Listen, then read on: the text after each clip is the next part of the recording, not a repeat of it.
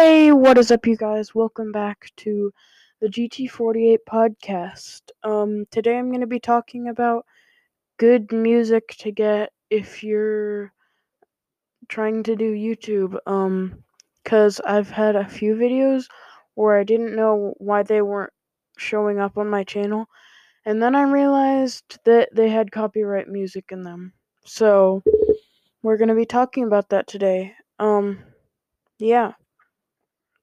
So, the first thing I would recommend is looking at YouTuber videos and just seeing what music they use. A good way to identify the music, though, so you can use it in your videos, is an app called Shazam, which basically takes your microphone and listens to music, and tells you whether or not it recognizes it, and then it usually shows you what song it is.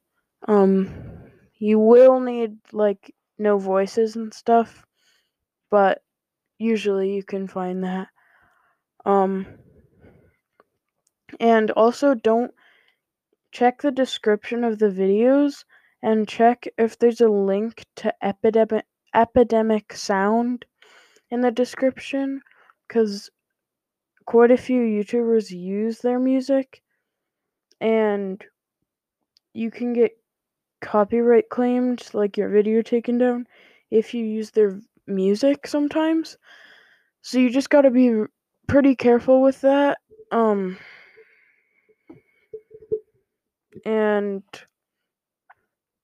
just make sure it's not that.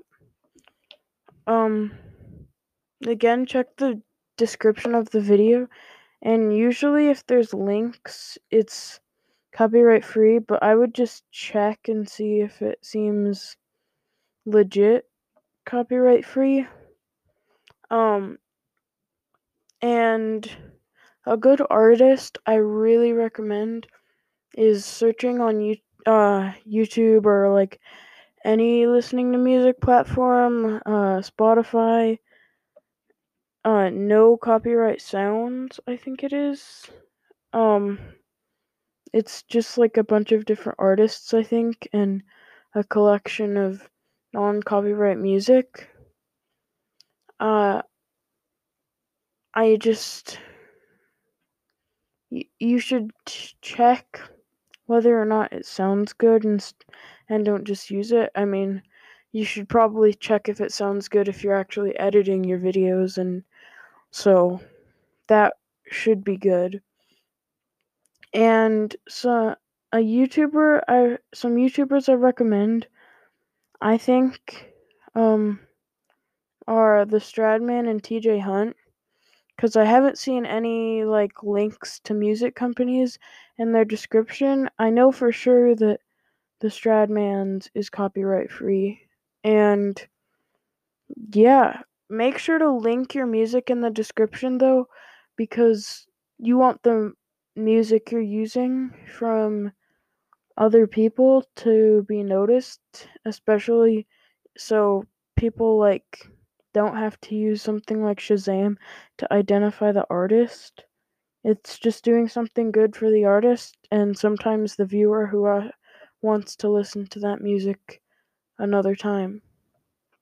So, yeah, that's pretty much the episode. Let me know if you wanna uh hear more about making YouTube channel stuff. Uh yeah, follow us on wherever you get your podcasts. Yeah, bye. See you next time.